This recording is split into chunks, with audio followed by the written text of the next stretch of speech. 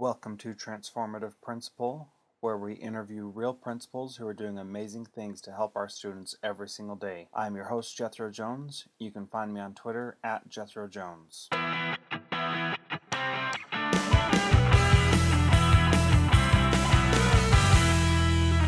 So now you're going to East Midvale. Mm-hmm. Let's switch gears and talk about Okay. what kinds of things you want to take with you there. What kinds of things you want to ensure are your top priorities. Mm-hmm. And I don't know how much time you've spent over there yet, so you can include talking about that and what you've learned so far. But what are some of your thoughts about that? Well, unfortunately, I haven't had a whole lot of time to spend there yet, a little time. But I'm going to draw on the Title I experience that I have in knowing that it's a completely unique set of needs that the students at that school are facing. And I'm very confident in the principal that's there right now. I just have heard so many accolades, so many positive things that she's put in place since she's been there. And I have to be really honest, I am not going to want to go in and change anything that's been working, that's been successful. I really want to take the time, again, to get to know the staff, to collectively pick their brains, to find out what it is that they've done successfully to help support the students. And they're going to be a wealth of knowledge for me. They're going to know so much more in the beginning than I could possibly know. So I'm really going to depend heavily on them to help fill in some of those blanks and to let me know what's been working. And if there's things we need to continue to work on, I want to be supportive of that. I think the same exact things that I want for Oakdale would be the things that I want for a Title I school at East Midvale. The academic rigor, having high expectations of our students, looking for innovative ways to balance the arts with the education and the academic components. Learning about the community, learning about their needs and their hopes and their desires for those students. But I don't see that there's anything different in terms of what I hope to do there. I want all my kids to, if they want, to be ready to go to college.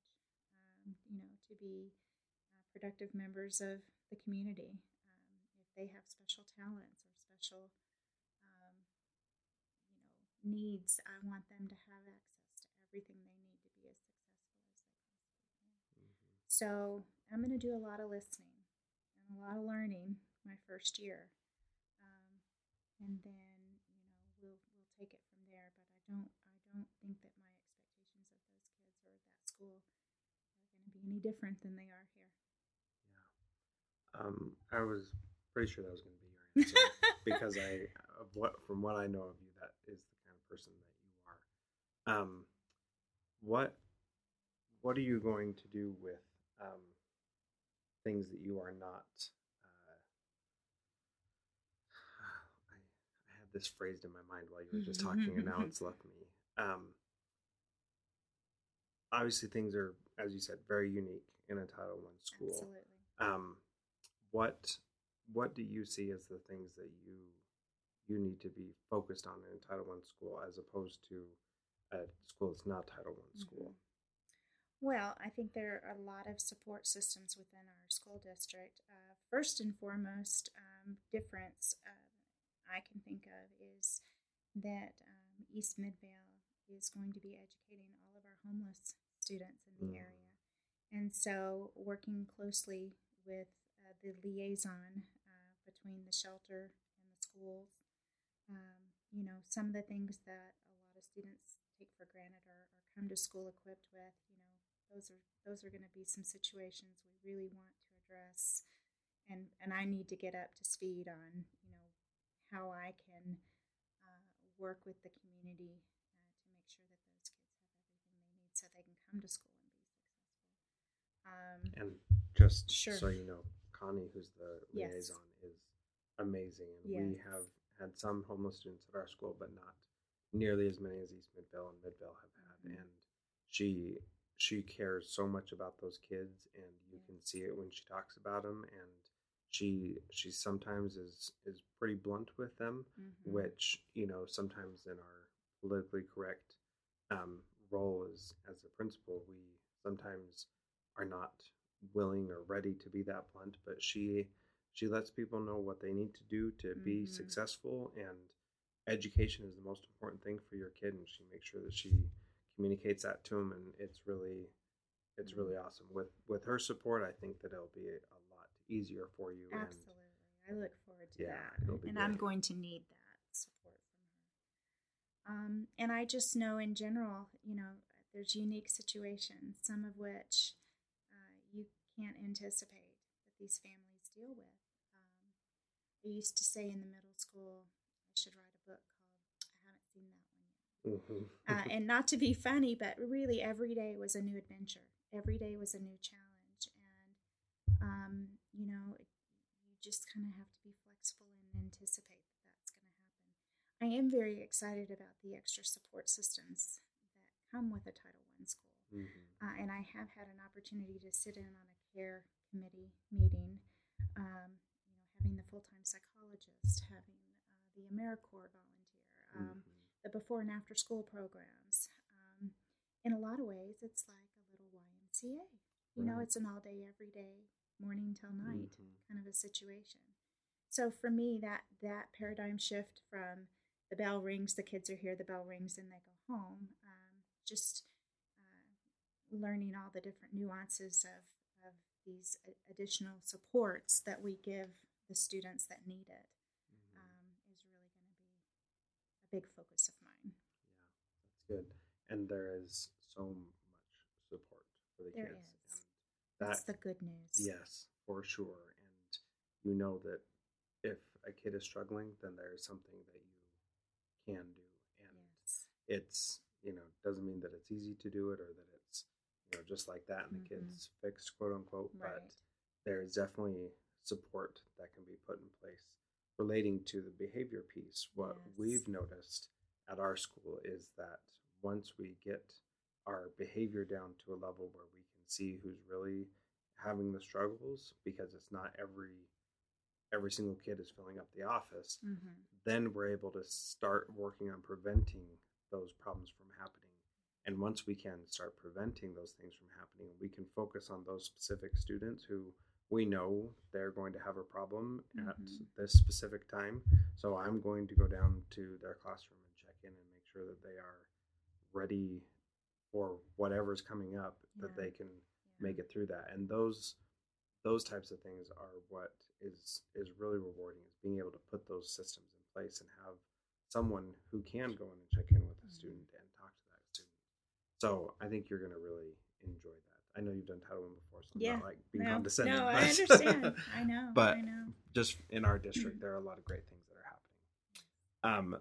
So I'd also like to know, what is something that you are maybe scared of, maybe fearful of, maybe just you don't know what it's going to be like, so you're maybe apprehensive about? You know, this may sound funny. Having the money, the budget, having all this money to spend, not like freely, but with Title I school comes federal funding. It's a whole different ballpark. Right. My budget here at Oakdale is pretty easy, pretty cut and dry. So I think the thing that really concerns me the most is how I'm going to make that shift in my mind from having, you know, this basic budget that is what it is to suddenly having other options, and thinking outside of the box with those, and how you pay aides, and how you just all the different nuances that come, I think, with a different budget. It's all good, but it's just a little daunting because it's going to be bigger and more. Right. And with that will come more people that you're in charge of. And you said your staff here was about 20 or so? We have 16 teachers, but I'd say the entire staff is about 35, where my new staff's going to be closer to 80 or 90. So yes, that'll be another component. Yeah. And how do you, the important thing is delegation and yet having a real solid relationship with all of those people, regardless of the role they play. And so, yes, that will be a lot of new faces and names and more students. And it's important to me that I know their names, that I know their siblings, that I know their family. So that's a big job. Yeah, that is. Anything else that you're apprehensive about? Oh, change is always a little scary, but I don't mind.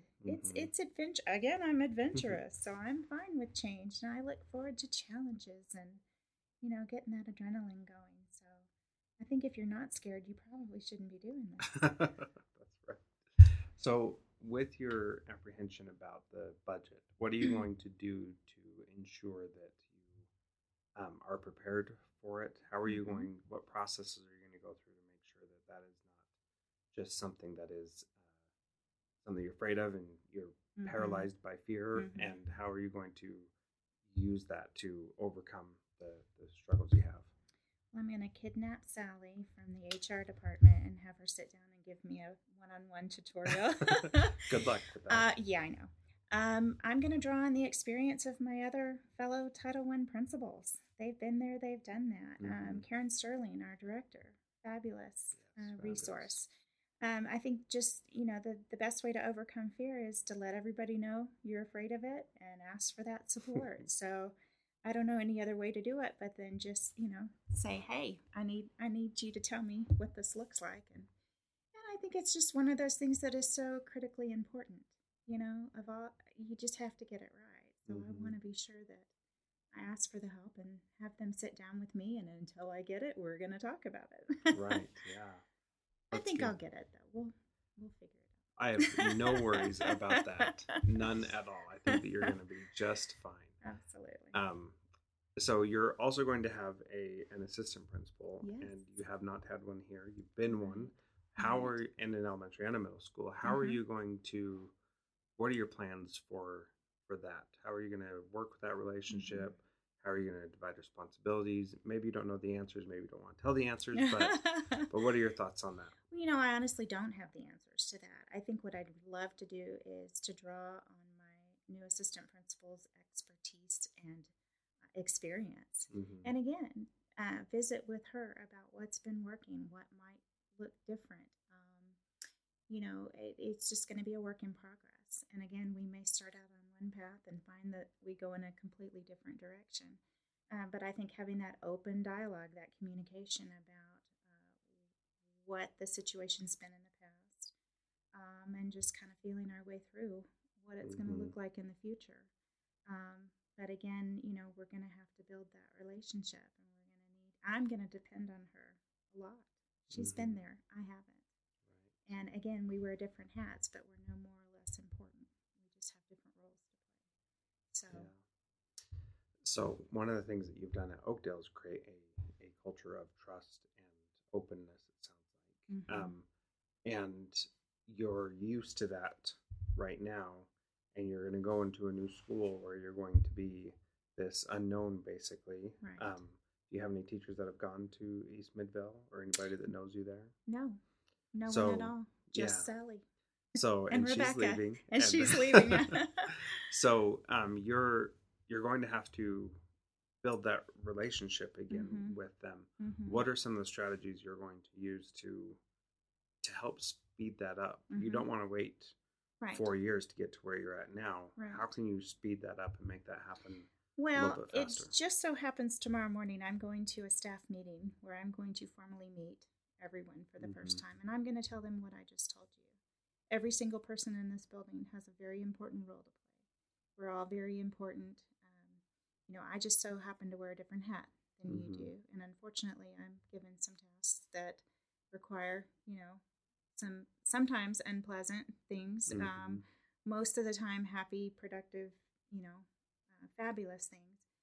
But I'm just going to make it very clear to each and every one of them that, we're all important. We collectively need to make things happen for these kids. I have an open door policy. I will not if you want to come in and vent and tell me what's going on and we need to do this different, I may not agree with you, but I will respectfully listen to you. And I think that's going to be the fastest way for them to see that, she's going to let me talk to her. She's going to let me give my opinion and my 2 cents worth.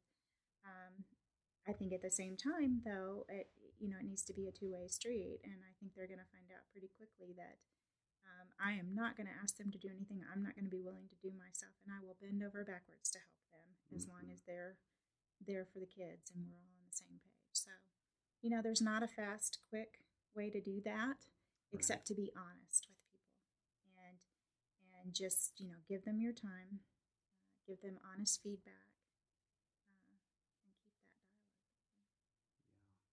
So you can certainly go in and say that tomorrow.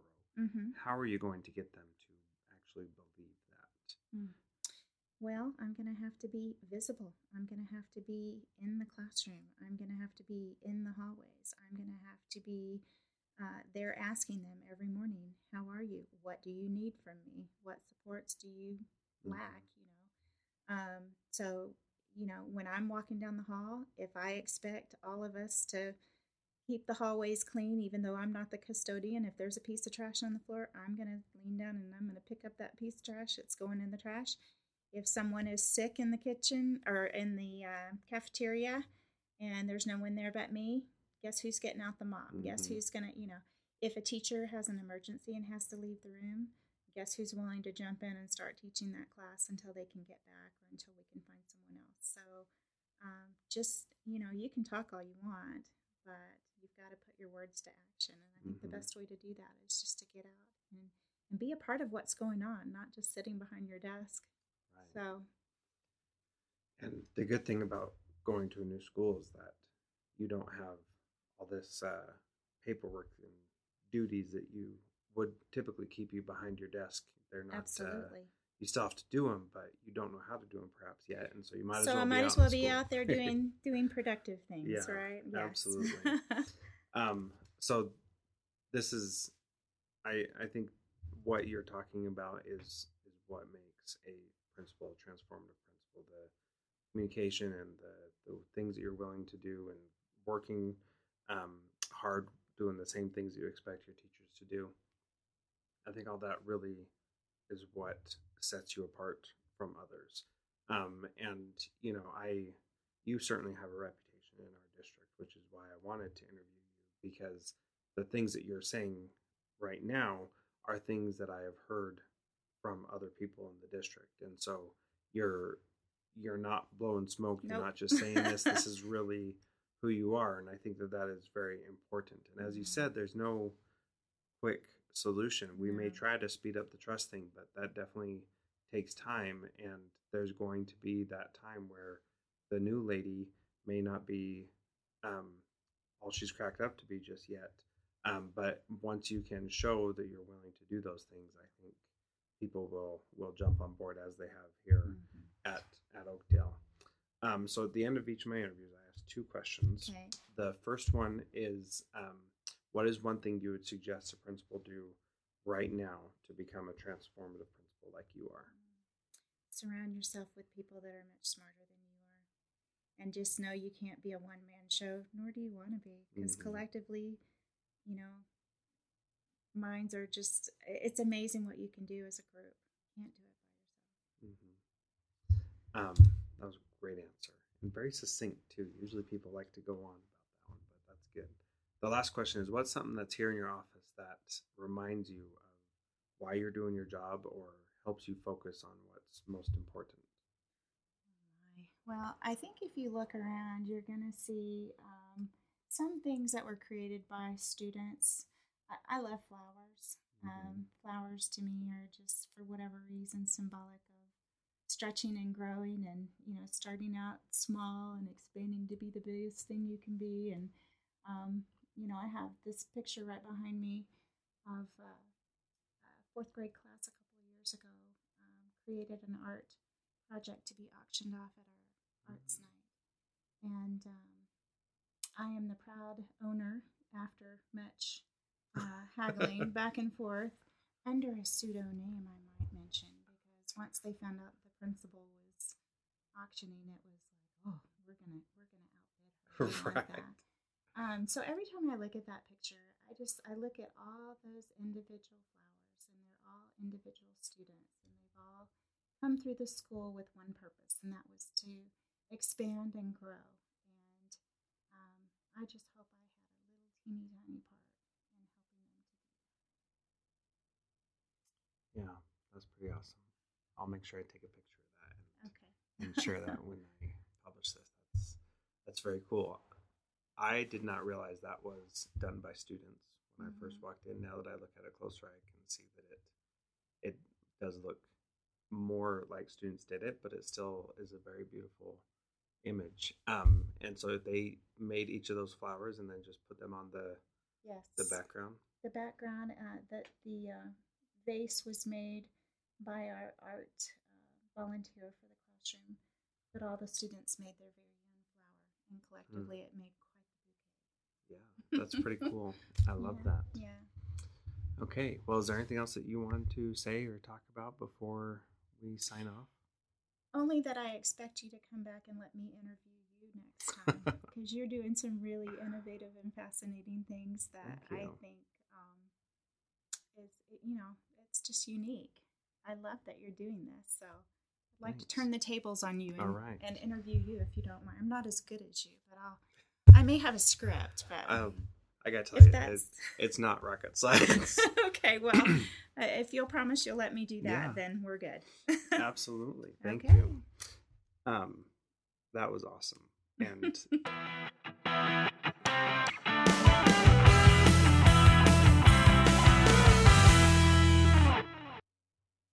thank you so much for downloading and listening to this podcast. Please subscribe in iTunes or Stitcher, and please feel free to give us a rating on Stitcher Radio or on iTunes so that we can help spread the word about how much we're learning in this podcast. Thank you so much for listening. You can find me on Twitter @Jethro Jones.